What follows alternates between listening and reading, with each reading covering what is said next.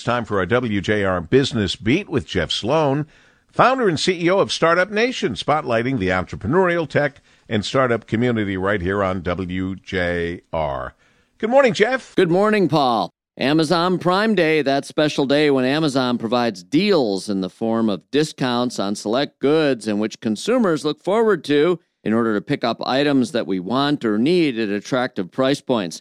Now, this year, Amazon Prime Day took place on July 11th, and it generated $11.9 billion in sales, up 8.5% over last year.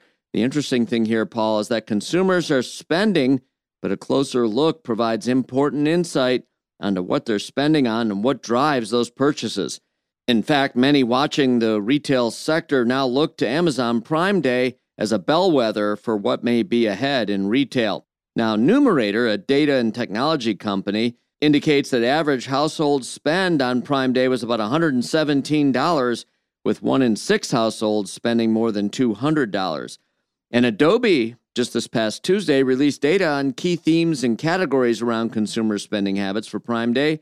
Some key takeaways? While sales are up over last year, consumer spending slowed significantly when the discounts ended. So discounting is a major factor in driving retail sales today.